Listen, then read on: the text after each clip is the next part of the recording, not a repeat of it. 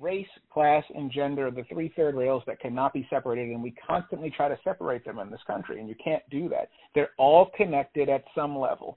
Somewhere where there's one, there's the other, and then there's the other.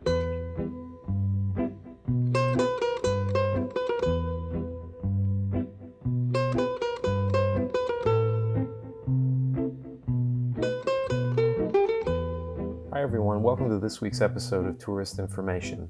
Our guest this week is Howard Bryant. He's an author and journalist, he's a TV personality, he's on the radio regularly. I listened to an interview he gave on the radio about a week ago with Jeremy Schaap, someone we've had on the show, talking about what it's been like for him having a 15-year-old African-American son in this kind of climate of protest and outrage for what happened to George Floyd. Howard's most recent book is Full Dissidence, Notes from an Uneven Playing Field, which I think was incredibly prophetic in addressing a kind of nexus of issues that we are grappling with now. And Howard was extraordinarily useful for me of just parsing a lot of what's going on in the culture and the history, and I think looking ahead to where this is going in November with the election, but just on the most basic level of just trying to listen to somebody that's been confronting this in a more penetrating way than most with a pen for a long time was incredibly useful for me. So I hope you enjoy Howard Bryant. Please rate and review the show wherever you're listening to it if you can. It will help people find it. So I hope you enjoy.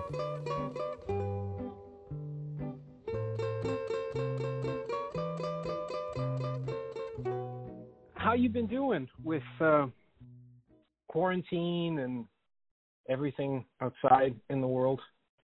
Well, I think it's been as remarkable for me as it's been for everybody else. I think first trying to convince your 15-year-old that now is not the time to organize sleepovers. I remember telling him, this is not the reason why they pulled you out of school. They didn't pull you out of school so you could have sleepovers and hang out with your friends. This is a extraordinary case, and I think that once he got it, then everything sort of started to come together a little bit, and obviously I think what's interesting when you're a reporter and a journalist, as you know, is that you essentially always wear two hats. There's the life that you live, and then there's the life that you have to cover. There's news out here. There are things happening.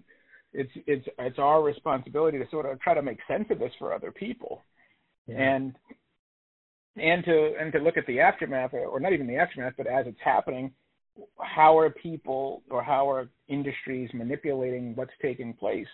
What is this going to look like? What is the future going to look like because of the time that we're in right now? How do you see it with journalism right now? Just to start off with, every day it seems like there's more layoffs, there's places folding. Exactly, and this is the thing. I've been saying this a lot. Usually, when you're talking about restaurants or you're talking about stores and shops and everything else, there's a difference. There's a difference between effect and damage. Right now, we're feeling the effects of it, but we haven't yet come close to understanding the full scope of the damage that this is causing. And we're certainly seeing that in the media and journalism side of it, where immediately you've got furloughs and you've got layoffs and you've got more and more and more contraction. And some of the bedrocks that you thought were going to be more stable, such as The Athletic, they're retrenching. And you look at ESPN furloughing and they're retrenching. And so a business that was already backpedaling is now backpedaling with even greater speed. And I think one of the things that's been really interesting in looking at all of this is this sort of semi-denial, this idea that, oh, yeah, okay, after the shutdown and then when we get back to normal and then when things start up again, it's not going to be like that. There are going to be a lot of things that do not come back. And that's when we start to really understand the damage. And that damage isn't even going to be understood for several months or years after that, considering we're looking at a second wave. People are trying to get out there right now into the summer and have some form of normalcy and spend some time together. Because once we hit mid-October, who knows what this is going to look like when flu season starts. Right. Do you think there's going to be more touchstones out there is there going to be another George Floyd in the next few weeks? I mean, because it just seems like there's going to be a next George Floyd in the next couple of days. I mean, the next couple of days. Yeah. George Floyd was not remarkable for what happened. George Floyd was remarkable for the reaction to what happened.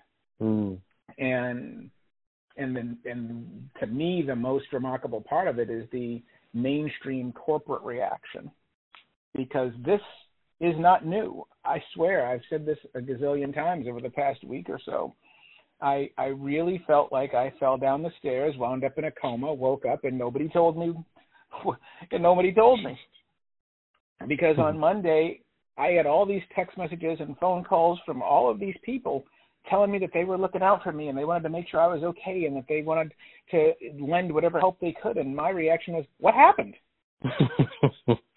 What's going on here? And I mean, seriously, it was one of those, you get those news days in your personal life or in your professional life when just the phone just keeps buzzing, alert, alert, alert, alert. And I'm like, okay, did something happen? And so I'm like looking online trying to find out what went down. And I'm like, oh, this is all about the protests? And I just found the reaction to be remarkable simply because I don't remember this great national outpouring of grief for Ferguson. I remember this great national outpouring of interest in Ferguson, but not grief and certainly not support. I remember a lot of people talking about Michael Brown being no angel, but you're not, as the New York Times reported, but I'm not seeing that when people talk about George Floyd, who was technically committing a crime when this happened, but instead of highlighting whatever it was he did, the conversation was about proportionality and about police response, totally different than in Ferguson. And that is the part where you look at and say, okay, well, maybe this is something different. And maybe it's simply a byproduct of the locale. Ferguson is a poor St. Louis suburb community, whereas Minneapolis is considered to be great liberal bastion with a whole lot of white people and a whole lot of well-meaning white people, and it seems that the same issues in one place you have in the other. I don't know. I really do believe it's a perfect storm of a whole lot of things, and so I've been spending the last several days trying to come up with some thoughts or a cogent thought about when people say, why now? Why is it this one and not that one? Who knows why a certain event becomes the match when others didn't? Right.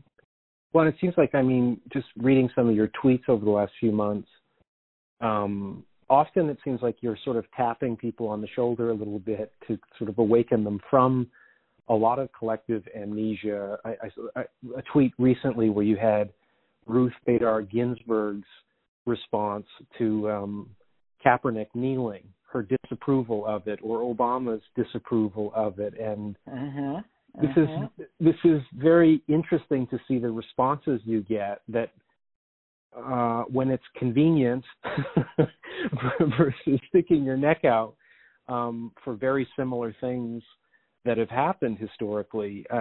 Why? I guess I'm still kind of grappling with a similar thing to what you raise of why this, what made this a perfect storm compared to all of the others. I was just reading in the New York Times the other day about the TV series Cops finally coming off the air. It's about time. It's only about 30 years too late. But yeah, I feel like there's a few things at work here. Number one, I think you've got to put COVID into this. The fact that you have a very slow metabolism. People are cooped up in the house for 90 days. Yeah. And so when you've got that slow metabolism and you're not looking at video clips here while you're getting on with your regularly scheduled life, you may pay more attention to this stuff because you're in the house now. That's one thing. I think that there's a perfect storm taking place on top of that, where you have 40 million people applying for unemployment. I think you have that on top of something else, which is you have 3.5 years of a president whose reaction to everything that happens on this subject is more and more and more callousness, as we saw today. He's in very fine people mode. And once more, you're looking at Charlottesville. And I think the other thing is that's important. There are two more things that I think about. One is certainly this is also happening at the same time where you have not just George Floyd, but you also have Ahmaud Arbery and you also have Breonna Taylor, all happening in a very short period. But on top of that, you have the viral video with Amy Cooper, essentially weaponizing her whiteness and actively calling 911 when with these other incidences, you see what happens when 911 gets involved. You see what happens when you call the police on people or when the police get involved with black people. So the fact that this well-privileged, clearly disturbed woman acting completely within her rights and weaponizing her rights, I think that stuff really resonated. I think it really had a lot to do with it. And I think that there's one other thing on top of that, and that is I think there's a delayed reaction taking place here. If you were 18 years old in 2008 and the 2008 election was your first election, you're 30 years old now and you're seeing this country go backwards and you feel betrayed. And a lot of people, a lot of young people who were at Grant Park and watching that on TV when Barack Obama was elected believed that we had crossed a threshold, that we had entered this post-racial universe where we weren't going to be having the same conversations that their parents had, and that there was an opportunity to debunk a lot of the paranoia that people thought black people had. And now you see this, and you start to realize that maybe it's time to listen. How do you think America is doing, or white America is doing? I mean, like you bring up Amy Cooper. I couldn't believe how often Christian Cooper's alma mater was brought up in the context of what happened. Exactly, because you're talking about class. Because, look, race, class, and gender are the three third rails that cannot be separated, and we constantly try to separate them in this country, and you can't do that. They're all connected at some level. Somewhere where there's one, there's the other, and then there's the other.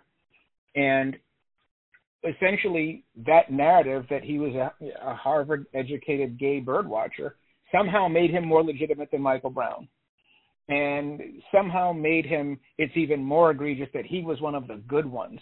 And because he was one of the good ones, if they can do that to one of the good ones, what are they going to do to everybody else? God, yeah. And that was part of the argument. But when I watched that video, the first thing I said was, this isn't her first rodeo. She's so practiced in this. She's done this before. And if she hasn't done it before, she knew what she was going to do when her moment arrived. If you're in danger and you call 911, you tell them you're in danger, and then they start asking you questions about descriptors. Anybody who's going to get on a 911 call and immediately talk about the race of the perpetrator, then that is a very interesting tell. More than anything else, watching that video was the idea that she was so brazen about it, and she looked directly in the camera and she said, film me, and I'm going to call the police anyway. The brazenness of that privilege, which was she knew that no matter what, she honestly believed, and she believed this, that no matter what the actual facts were, that she could be videotaped and still have the police come to her rescue, that she could actually allow that to happen, and she still believed that when police arrived, they were going to harm that man. That was the type of honesty that we hadn't really seen in some ways since Rodney King, where people said, oh, well, I don't really believe you. I need to see the video if there was only some proof. That was your serum. That was your truth serum right there. And if you're black, you're watching that and you're going, yep, that's about right. Yep, we've seen that before. And so all of these different things together all hit at once. And you started to recognize, if you were paying attention, that you can't run from this anymore. I don't know why this is the one that made people think they couldn't run anymore, but they couldn't and they haven't. And I think there's one last thing to go with that too, is that then to protest. And while you protest, you have the state essentially unleash violence on you, and they start running MRAPs down your neighborhood and not in Ferguson. And suddenly you've got tanks in your along your tree-lined street. and they're shooting rubber bullets at you when you're just sitting on your porch. And now all of a sudden the state is turning its cannons at you. And all of a sudden it feels a bit more real than it does watching it on CNN in some black neighborhood. And all of this together creates a movement. Yeah. Well, and you know, even the Amy Cooper incident, I found it fascinating where 90% of it was just what you're describing, the reaction, but 10% of it was, it seemed to be conservatives saying, how about this example for the Me Too movement? Like, That's why right. we need to talk about Amy Cooper in relation. Exactly, right? And then I don't even know if it's 10. I feel like Yogi Berra right now. Well, 90% of it was this, and 10% of it was that, and another 25% was this, and another 35% was that. What about the dog? Yeah. Let's not forget about the dog, because people were. That was the first thing people. Oh my God! Look at what she's doing to that dog. I'm like, wait a minute! Look at what she's doing. Right. She's gonna kill a man. She's gonna exactly. This is an attempted murder, and you're worried about the dog. But naturally, that was a huge part of it. Yeah. The dog part was actually a big part because it showed her own cruelty toward the animal. Right. It was a big part of the story. It was a big part of the story when they reported it. Is what happened to the dog? What happens to the dog? And then they took the dog, and then it was another story when she got the dog back. Yeah, God. It was like, well, wait a minute. She got the dog back? How did she get the dog back? Oh. And when you read the statement, it was essentially that the police and the agency, they all just punted and gave her a dog back. Yeah. God. Well, and I mean, what was it, today or was it yesterday? You had the Joint Chiefs of Staff apologizing for that photo op with Trump in front of the church. Yeah. Mm-hmm. I mean, it does feel, these are things that I've just never seen before, where I'm just wondering, where is this headed? I mean, we're headed to November, Well, but November's I almost feel, heading. but I mean, it seems as if in either direction of where this election might go as a result of whatever's happened in the last several months or what will happen between now and November, it doesn't seem to matter in terms of making me feel like this has just begun. Is that your sense, or where is this going to go from here? Like, I mean, and where does sports play into it in an odd way? Well, I think that one of the hard parts in thinking about this is where we're heading immediately in the short term is November. Where we're heading in the long term, obviously, is a reimagining of what this country looks like. I am of the mind, certainly, that we are witnessing this country falling apart.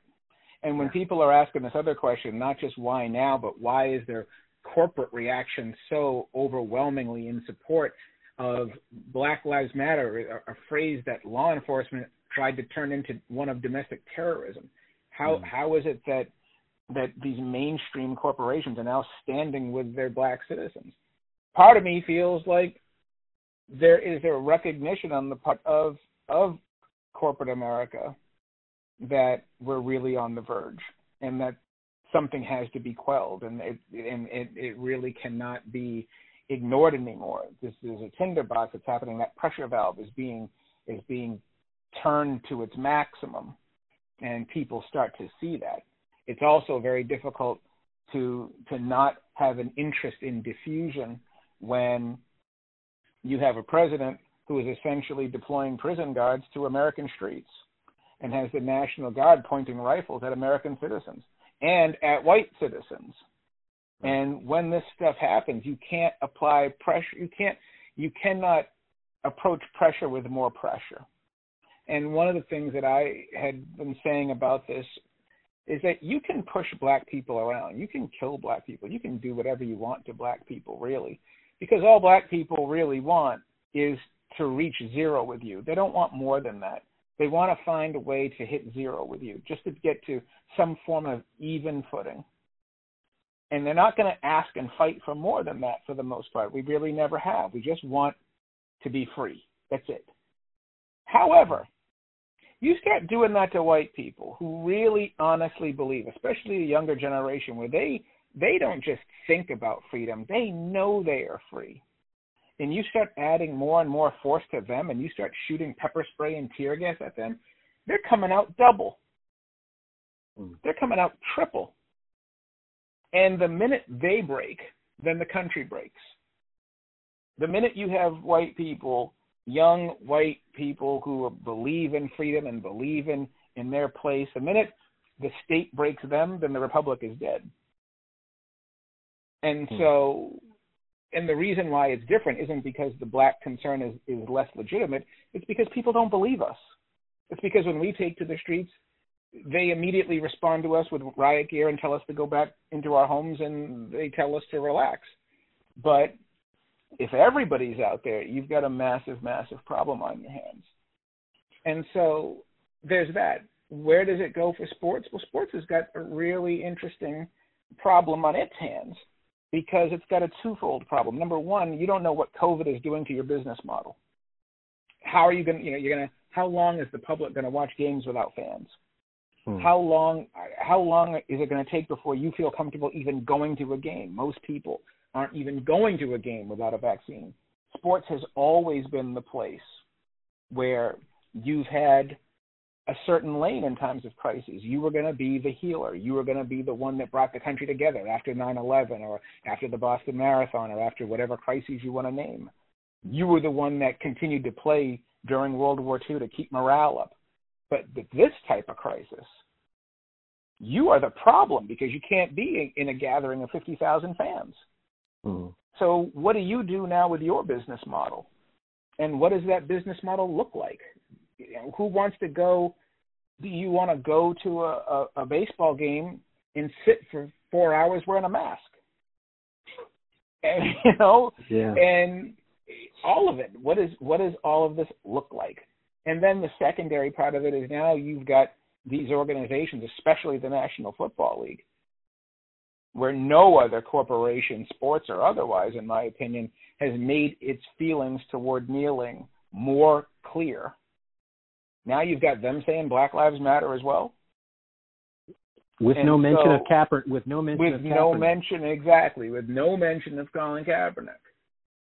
And so how can you have reconciliation without truth? How are you going to be able to say that we were wrong and yet we're not going to make this thing right with Kaepernick? As I've been saying fairly routinely, this is the equivalent of giving a man a death sentence, having the DNA exonerate him, and still keeping him on death row. Where's your credibility on that? You have no credibility if you're not willing to finally sit down and clean this slate. And so for everything Roger Goodell has said, the one thing you don't hear is you don't hear the owners. You don't hear the owners saying Colin Kaepernick is welcome to play in the National Football League. So to me, the real issue when it comes to sports is how much of the walk are you willing to walk? How much are you going to listen? How much are you going to stop pandering to white fans and having the shoulders big enough to represent everybody? Because really what we're talking about is a pander to white fans, right? I mean, if you talk to black fans, are black fans saying, I'm not watching a game again if Colin Kaepernick plays football? Who are we actually really talking about? 100%. Right? So so these are the questions for sports. Does sports have the stamina to actually listen to everybody? And they've boxed themselves into a bit of a corner, as has Hollywood, as has everybody else. What are you going to do with the demographics that have traditionally looked horrible? What are you going to do with your hiring in the NFL? What are you going to do with your casting in Hollywood? What are you going to do with your front offices in baseball? What are you going to do with all of these things that you say matter when technically you've never lived up to it? Well, they could borrow Nancy Pelosi's Kente cloth and then everything would be solved. They could do that, exactly. And you talk to any real African and they'll be like, what is that? I just wonder with this tinderbox of a quarter of the country is unemployed, tens of millions of people can't pay their rent, and that eviction, not being evicted, is about to expire after 3 months where you still owe all the money. Where people look, what people use sports for to avoid real life, avoid politics and all of that, to the extent that they do.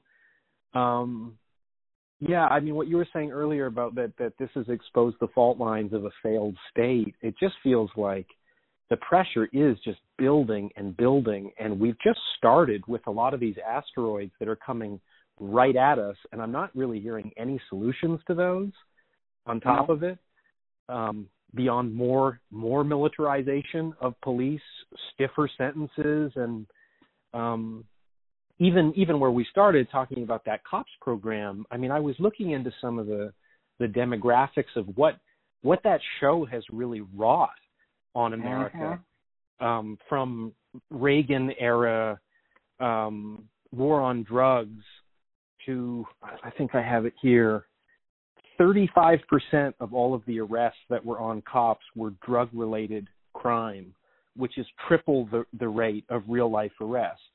And I mean, almost all the police they were showing were white. The vast majority of the people being arrested were black. And the police had complete editorial oversight of everything that was shown on that program. 100%. And I'm just wondering, like, you have 30 years of that inculcating the culture of that this is what law enforcement really is, exclusively from the one perspective.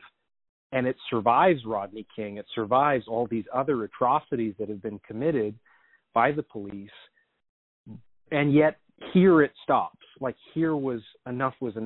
It is very strange to wrap my head around it, that this was the incident that would change it. Or maybe not the incident, but as you say, a nexus creating a perfect storm. No question. Question. Who knows what it's going to be, and this was it.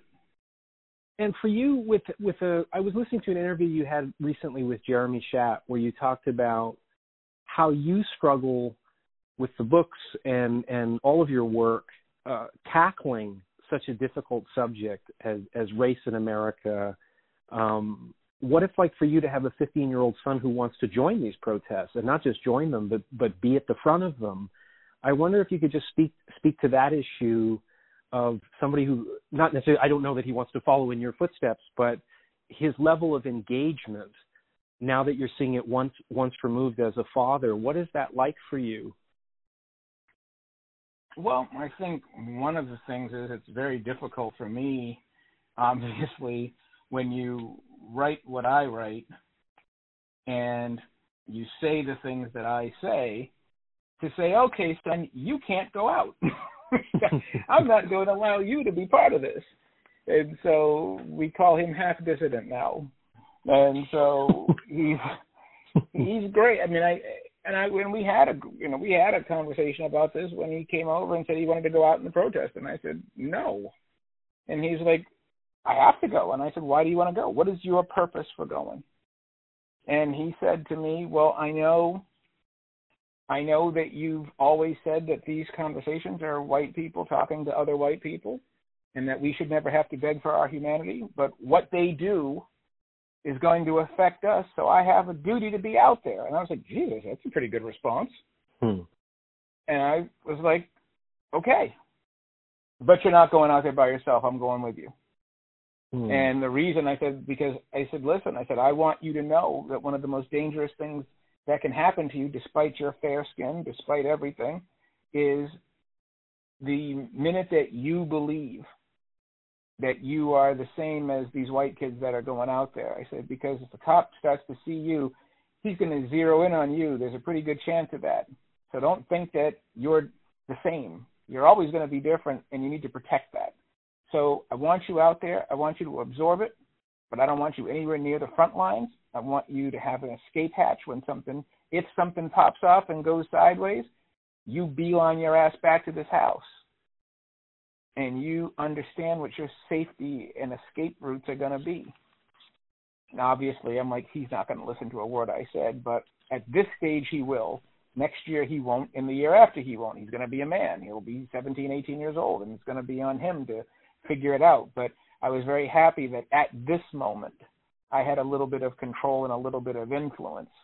And it's been remarkable. The last week or so, he's been to 3 protests, and I'm watching his Instagram feed become more and more and more sort of political and more aware, and it's wonderful to watch.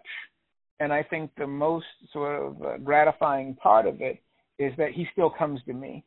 because I think one of the things that you have to pay attention to is the amount of disinformation out there, the amount of misinformation out there. And the disinformation is really key, because who knows, every time he sends me some email, I'm like, you know that this is probably originating in North Korea or China or Russia or somewhere else, or Alabama or next door. Who knows where this information is coming from?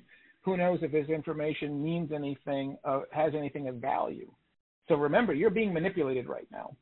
And so you've got to really spend a lot of time to figure out who sent me this, what is the intention, what does it mean, is it even true, and then start making up your opinions. Yeah.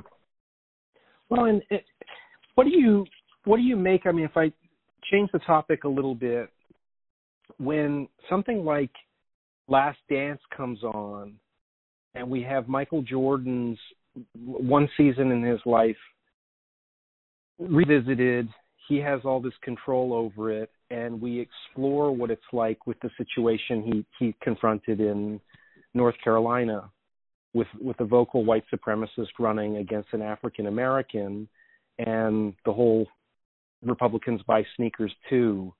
What did you make of ESPN putting that out so early, the response to it, and the actual substance of what was released, and maybe the new approach to how this kind of access is going to be? Maybe it's not that new, but where you're not going to get anywhere near these people unless they have total control with what's being released. Well, I think that one of the parts of it that's really important to consider, and we all have to be mindful of it for what we do, and I'm certainly mindful of it as we talk about athlete activism, and as we start using all these phrases about, these athletes who are now supposedly, they're supposedly getting involved in, everyone's got a production company now, and I worry about this because I look at these guys and I don't see them trying to aid journalism or aid truth. I think they're trying to manipulate it, and they're trying to destroy journalism. And I think that when you look at a lot of these actors who are involved in this, their goal is empire. It's not truth. It's not anything. It's empire. It's having control. It's having rights. It's like when you watch The Last Dance, who had the rights to the footage? Michael Jordan and the NBA had it. Who had final say? Obviously, Michael Tolan, the executive producer, said Michael Jordan didn't exert a whole lot of control over it, and that they were able to do some form of a film that they were proud of.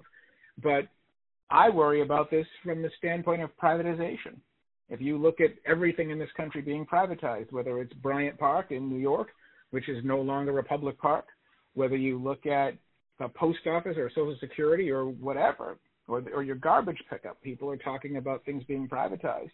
And now our journalism, in a lot of ways, is being privatized, especially in the documentary space, because the people who are in control of it aren't going to do the interviews unless they have final say, which is not truth, not even close to it. And that if you want to do a documentary on the National Football League, they have to license the footage to you, and if they don't like you, they're not going to license the footage. And if you are at a basketball game and you take a video on your cell phone of Chris Paul in the layup line, that videotape actually, or that film, or, actually belongs to the NBA, because technically speaking, because you took video inside of a building that is considered to be belonging to the NBA, that it's part of their business, they own your footage. They can come after you.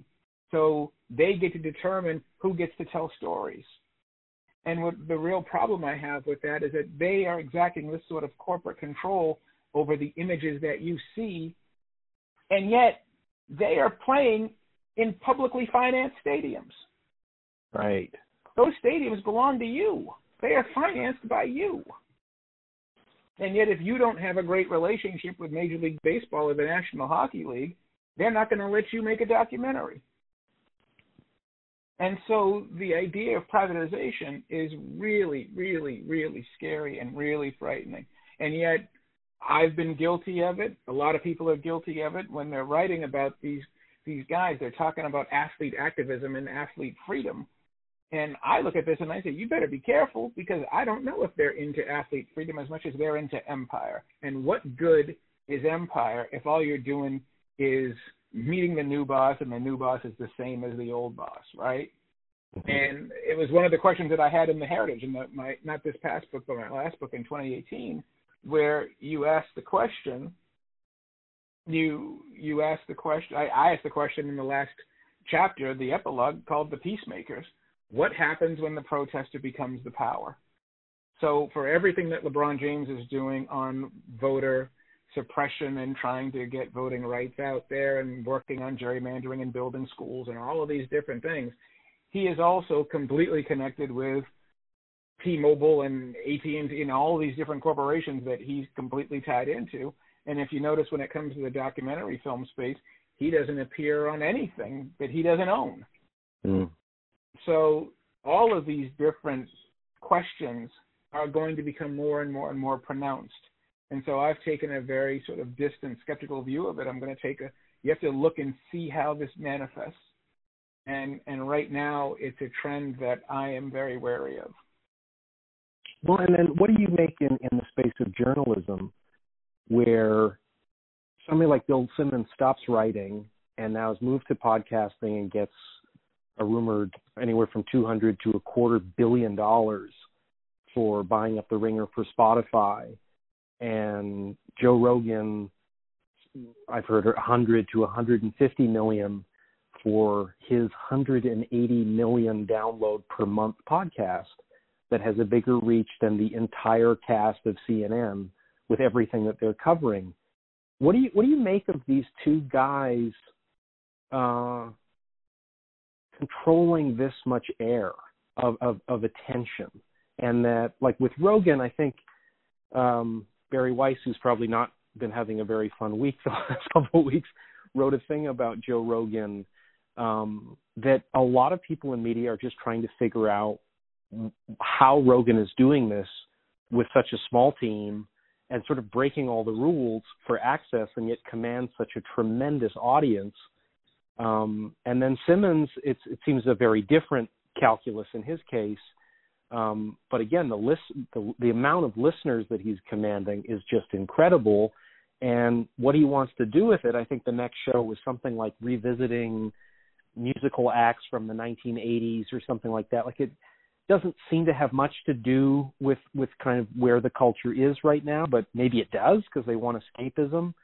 I just wondered what you made of these two figures as journalism collapses and there's so little space for people. It just seems so much a zero-sum game. Well, it feels a lot like capitalism. Yeah. And it feels a lot like this is where it was always heading in some degree, and the question had always been everyone they never questioned how it was going to shake out as much as they wanted to figure out a way to make sure they were the ones to be there at the end of the game when it shook out. And maybe the entire shaking out of it is the problem. And so the interesting thing about both Bill Simmons and Joe Rogan, to me, is the fact that despite their enormous reach, there are a whole lot of people they're not reaching.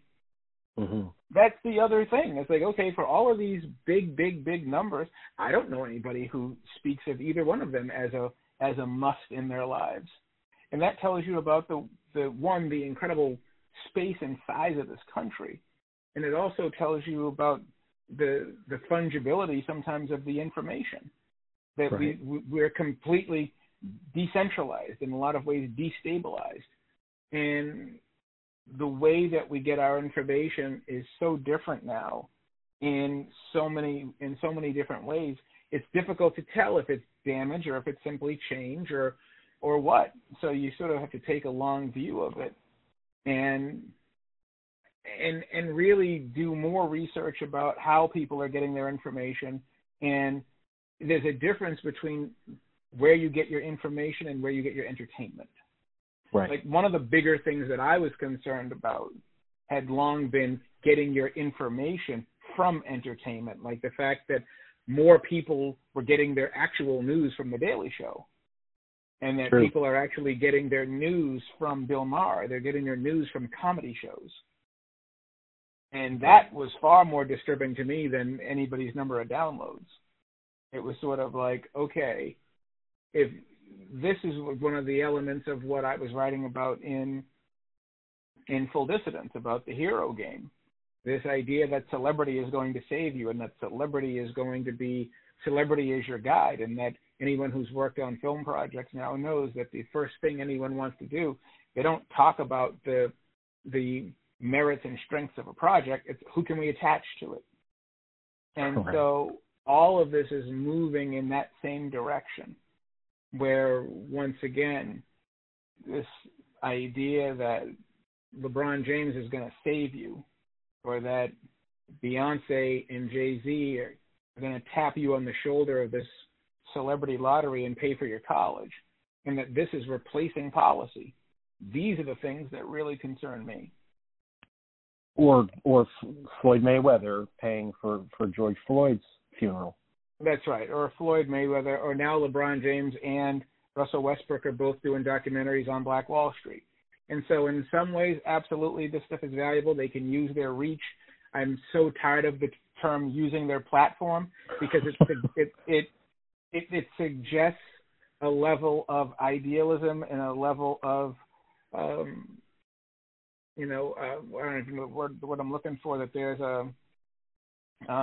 some goodness to it, when really it just might be empire.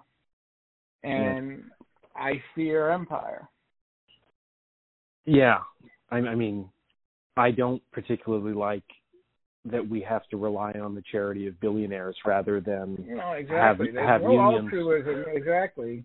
That's right. I mean, there's no altruism to this if we're really telling ourselves the truth. There's a financial component to all of it. There's certainly a financial / control element to all of it.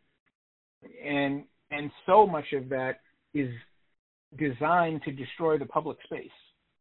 Yeah. And destroying the public space is what this country has been doing really for the last 60 years. And so to me, that's the stuff that I'm really, really concerned about, the fact that public wealth is essentially disappearing. It's already gone. Public wealth is virtually zero now. And now the public access is also disappearing as empire takes over. And this is exactly what this country has been building toward. One of the most disturbing things for me in escaping New York City, only 30 miles, but it feels like I'm in a different country in Connecticut, is every time I go to buy a pack of cigarettes from a corner store, there is a massive lineup of people just scratching lottery tickets fanatically. No, exactly. This is what we want. This is capitalism. This is what we've done. And think about what we've done to the black people that we watch, and we laud them for making $20 million a year because they won that lottery. It's one of the things that we talk about with journalism that I really worry about, is this entire sports debtor in jail narrative that everybody glamorizes so much, that if it weren't for sportsmen, I'd be dead or in jail. And I take the argument that, okay, the only reason we're having this conversation is because you're filthy, filthy rich. But what does it say about a country if at this late stage in the game, dead or in jail is the best you can do? If we're still talking about that, then we failed. Then this really is a failure. And that you need to be that one person with the golden ticket so you can get to the NBA. And if you don't get to the NBA, you're going to prison. Seems to be quite a middle ground. Or you're going to be in the grave. And when we think about it, when you look proportionally about the number of people who actually make the NBA, what that tells you is there's a lot of people in prison and there's a lot of dead people. Yeah. The odds, as they say, are not in your favor. Well, no, and I mean, just listening to a recent interview with Dana White, who's been so fierce in trying to get his operation back on the ground or back on an island in Dubai,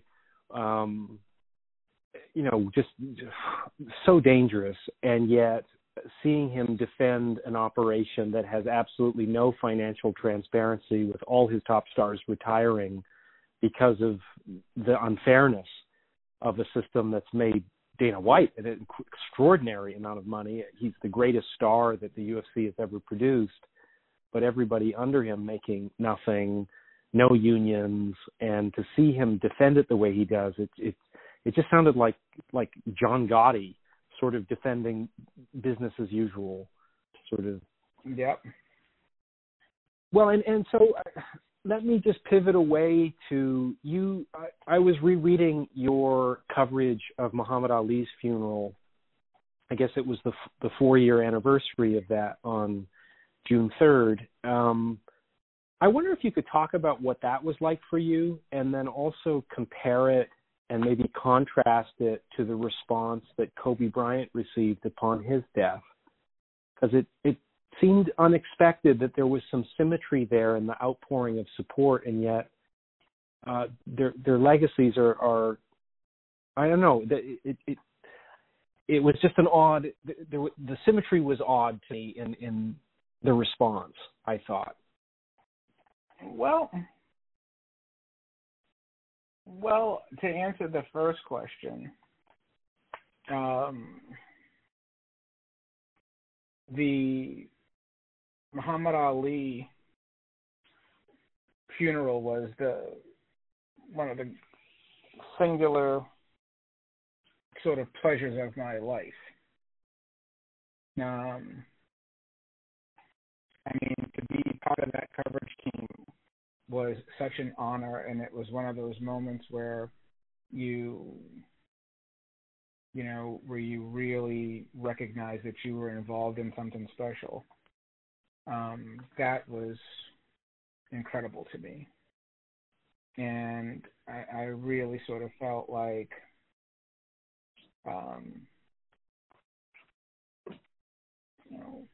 I really felt like it was an amazing moment. Like I said, I was really humbled, and to be there and to be, it wasn't just being surrounded by, it wasn't just being surrounded by famous people. It was more, I think it was more something like knowing that you were involved in a really, really special, it was like a state funeral.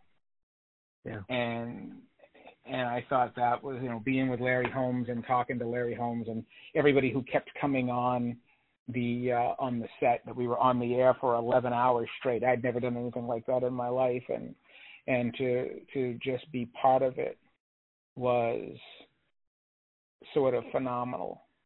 And I felt like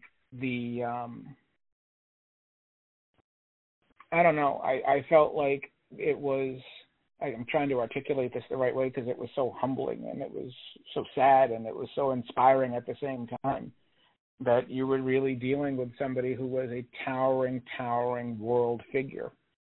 And I just was grateful to be there. And when we got done with it after all that time, Dave Zirin and I got in the car and we drove over to Ali's childhood home and just stood there and watched everybody. And it was amazing. It was really, really amazing. And I don't see necessarily the symmetry with Kobe Bryant, simply because Kobe Bryant didn't mean anything as much to me as what Muhammad Ali meant. It was obviously a tragedy. It was obviously incredibly sad for Kobe Bryant to lose his life in that way and so early. And the way the outpouring of emotion and the feeling that people had, especially in, as they say, the NBA family, as to what he meant and what his potential was, all of that is absolutely legitimate. Ali was on a different level. The Ali funeral, the feeling of being there was on a totally different level. And I don't think I'll ever be part of anything like that again, because there's nobody like him. There's nobody who fits that space. And so I think one of the things that I remembered most is I'd never been to Kentucky. That was the first thing. I'd never been to Louisville. And so being there, you got a real taste of a place that you'd never been to. You got a taste of being involved in something very important and very special.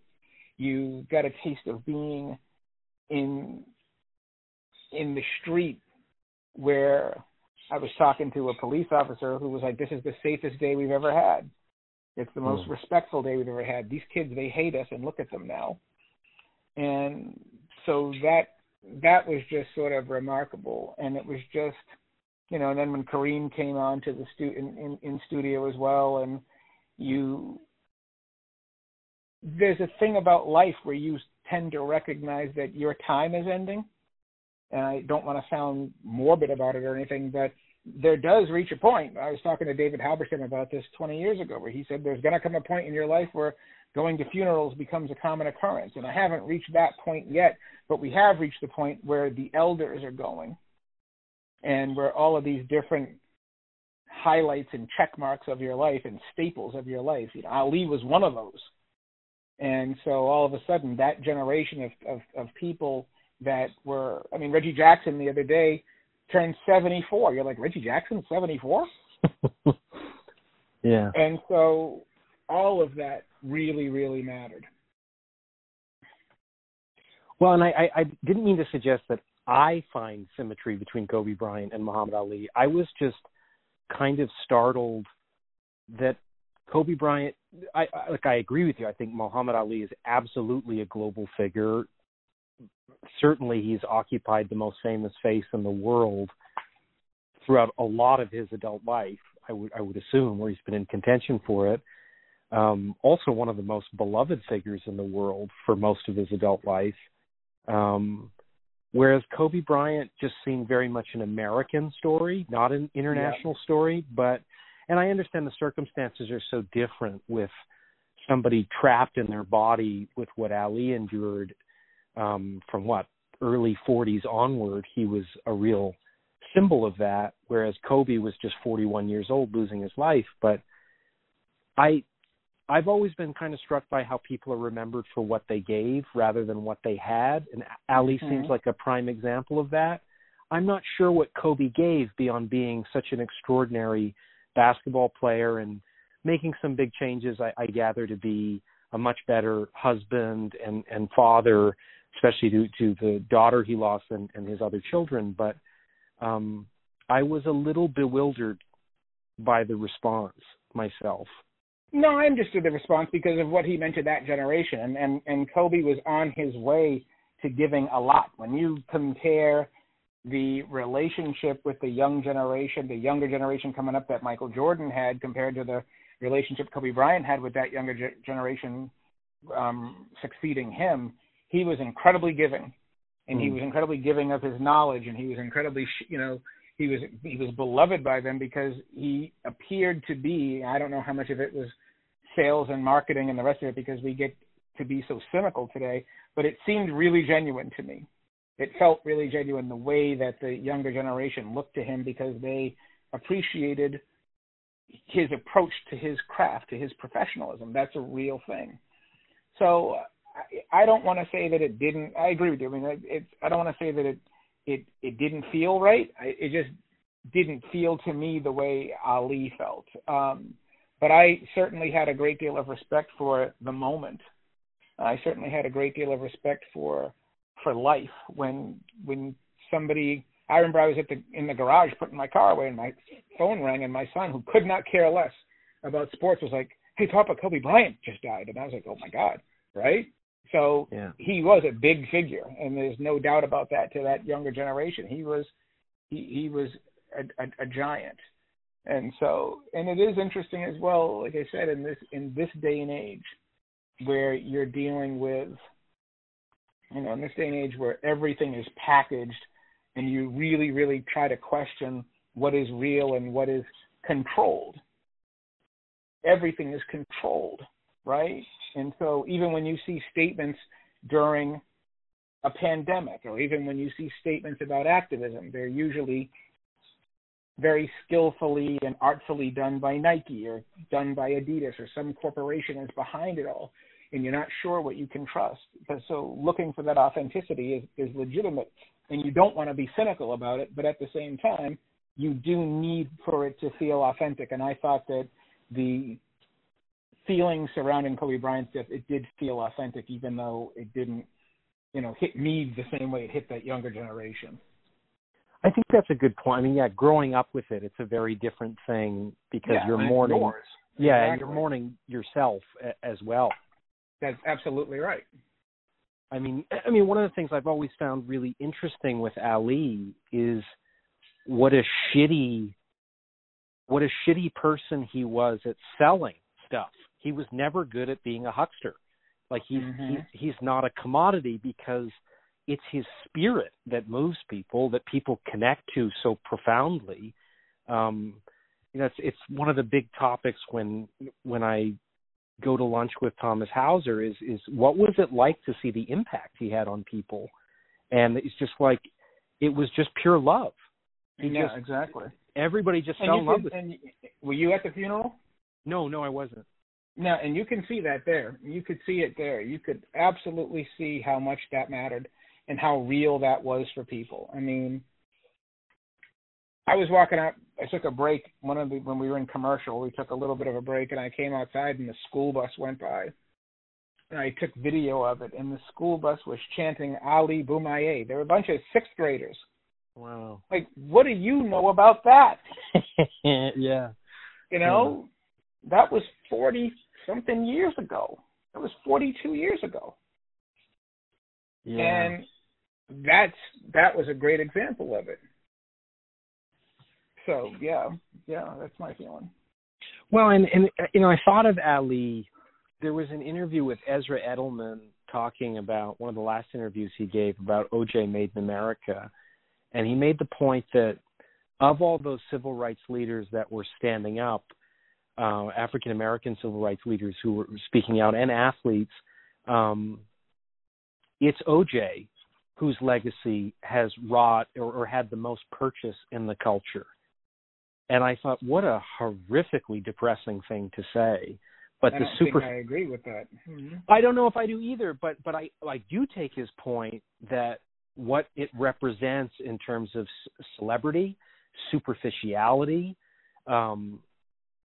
arguably being his degree of zero empathy for anybody but his own narcissism, it certainly lays the road to Trump in a way where almost like everything else seems quite marginalized or fringe or I don't know. Like I just never thought about it in those terms, that what OJ would represent with his path of image transcending everything else about who he was as a person. It doesn't, like, I don't know. I wonder, Floyd Mayweather trying to assert the TBE thing, the best ever, is a clear attempt to position himself as his generation's Ali, as the greatest.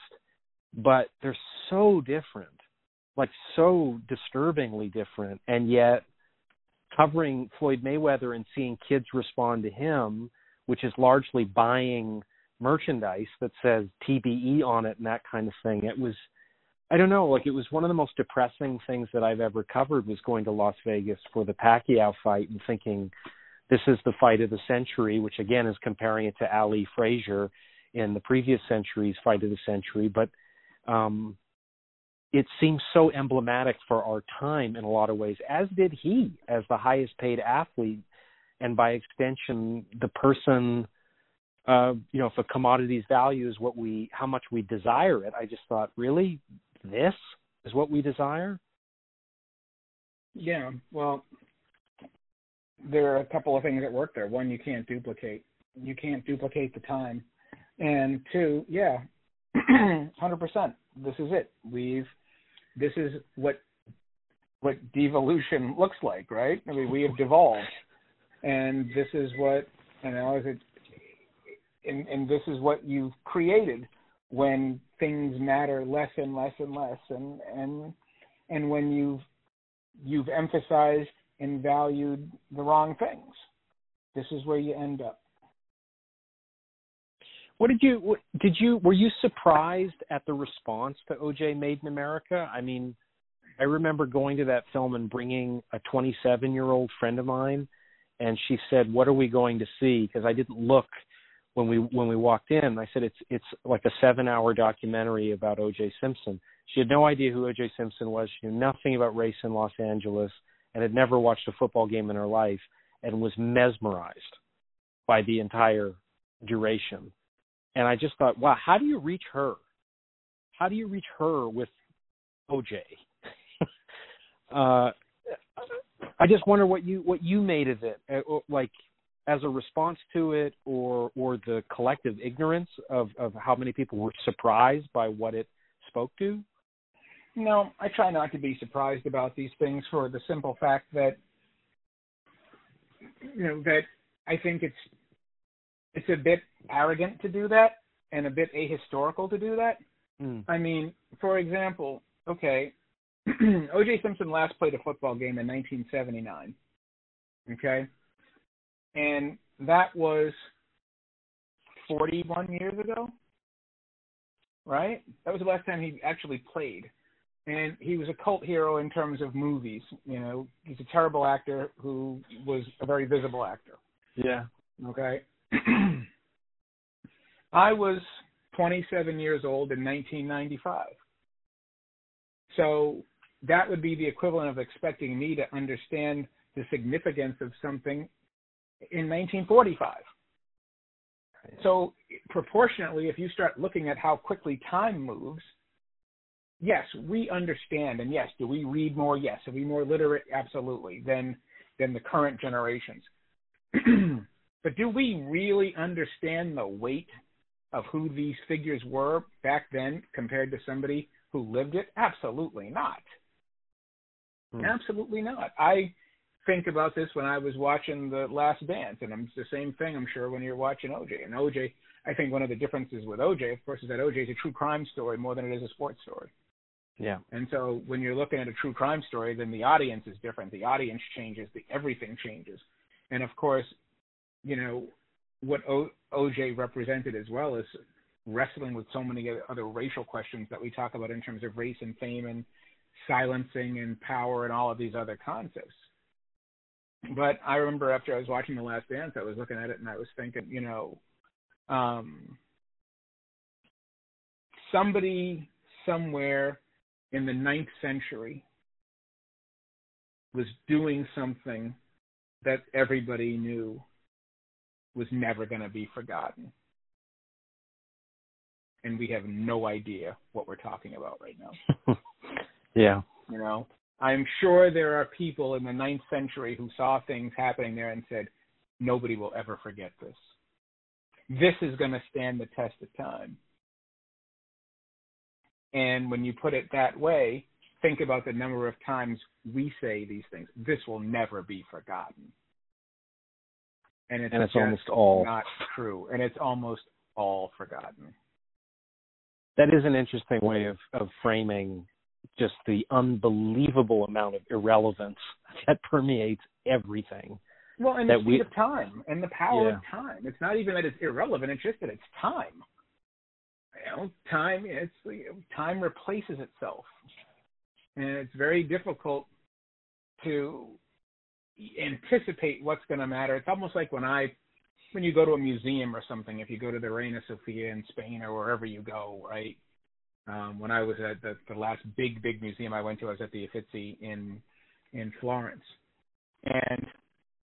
And you look and you look at what's there, and what you're really looking at isn't history per se.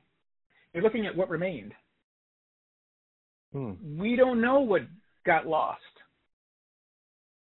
Right. And I think one of the great fantastic things about a civilized society isn't just what got preserved, but that what got preserved is a tiny, tiny fraction of what was created. Right.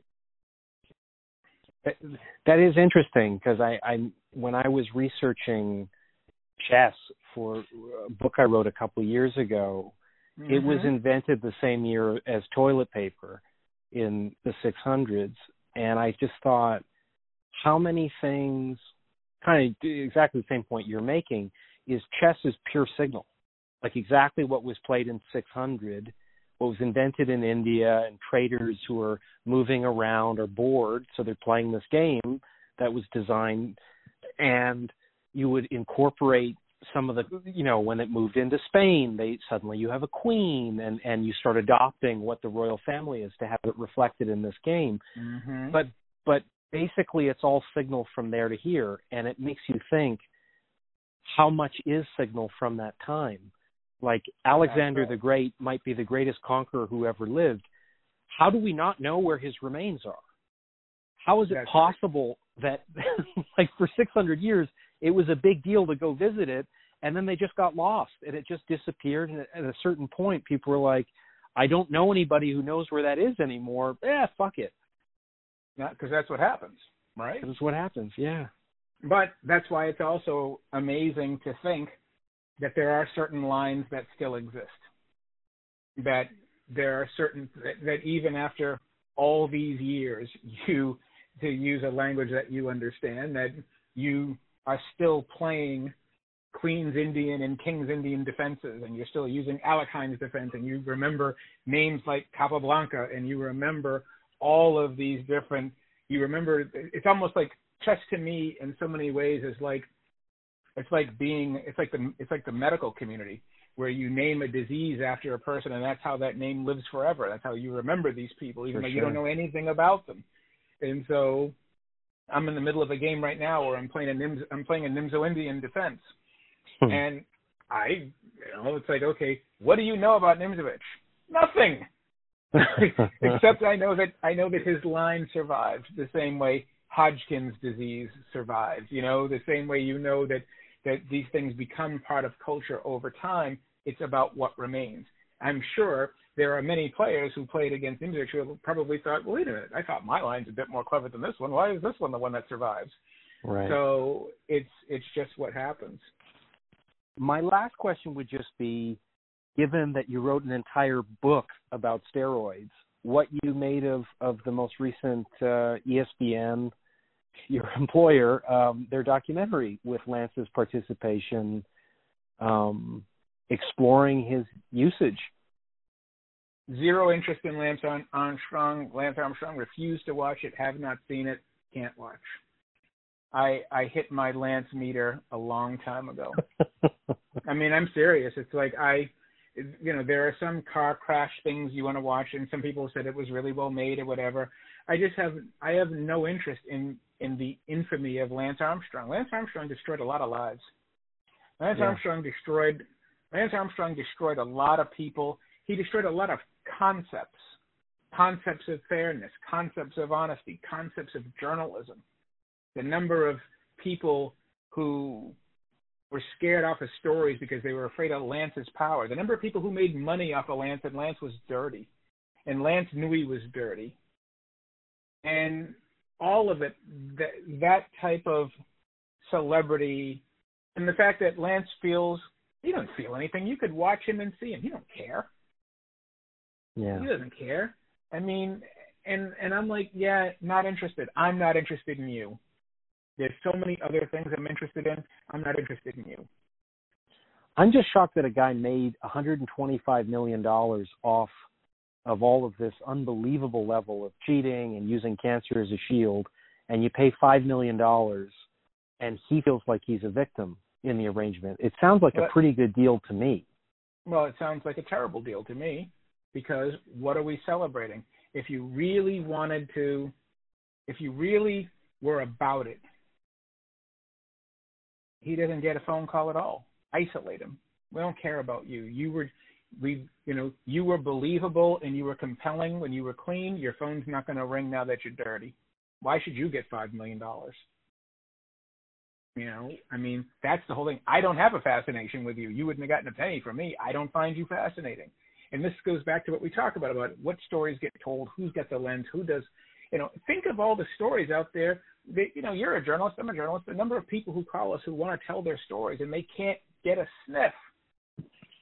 Right. And this guy, Lance Armstrong, could sell another documentary tomorrow. I just don't want to participate in that. I totally agree with you. I guess I'm just raising it in the sense that all lying is a cooperative act. And I am interested in reverse engineering why his lie, and I get why his lie was so powerful and lucrative, the most lucrative narrative in sports. for a while there, it seemed like, was that you can come back stronger from death's doorstep with cancer, because we've all been touched by cancer in some way in our families. But to weaponize it the way he did, I mean, it just seems America is going through a lot with a lot of its heroes being undressed by. I mean, somebody said it with him, and it seems true of a number of other major cultural figures, that Lance had everything, but he never had the truth. That struck me as a pretty powerful insight into his story. Well, I had no interest in, I got to say. And the reason is because I feel like this is what we do with money. I mean, money is the reason why we're paying attention to this, right? And the amount of money that Lance made, the money that Lance raised, I just don't care. Yeah. I'm bored by money, and I'm bored by him. Well, then the last question in relation to this is, how prevalent do you still think performance-enhancing drugs are to sports? Is it everywhere, do you think? Everywhere. Everywhere. Do you think anybody can make it without? I'm not anyone, but you know what I mean. Is it just at the point where, like, does the public even care? No, the public doesn't care. The public hasn't cared. I mean, it goes back to what Dick Pound used to say all the time. Do you want a fast race or do you want a clean race?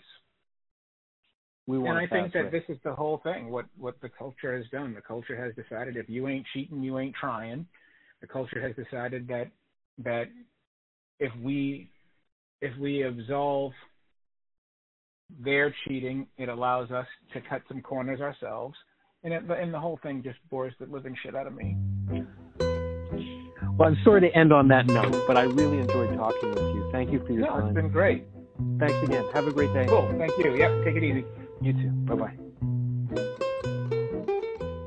Thank you for listening to this week's episode of Tourist Information. The producers for this show are George Alarcon-Swaby, Dolgan Media, myself, Bryn Jonathan Butler, and our audio editor is Anda Salaji. Thanks for listening.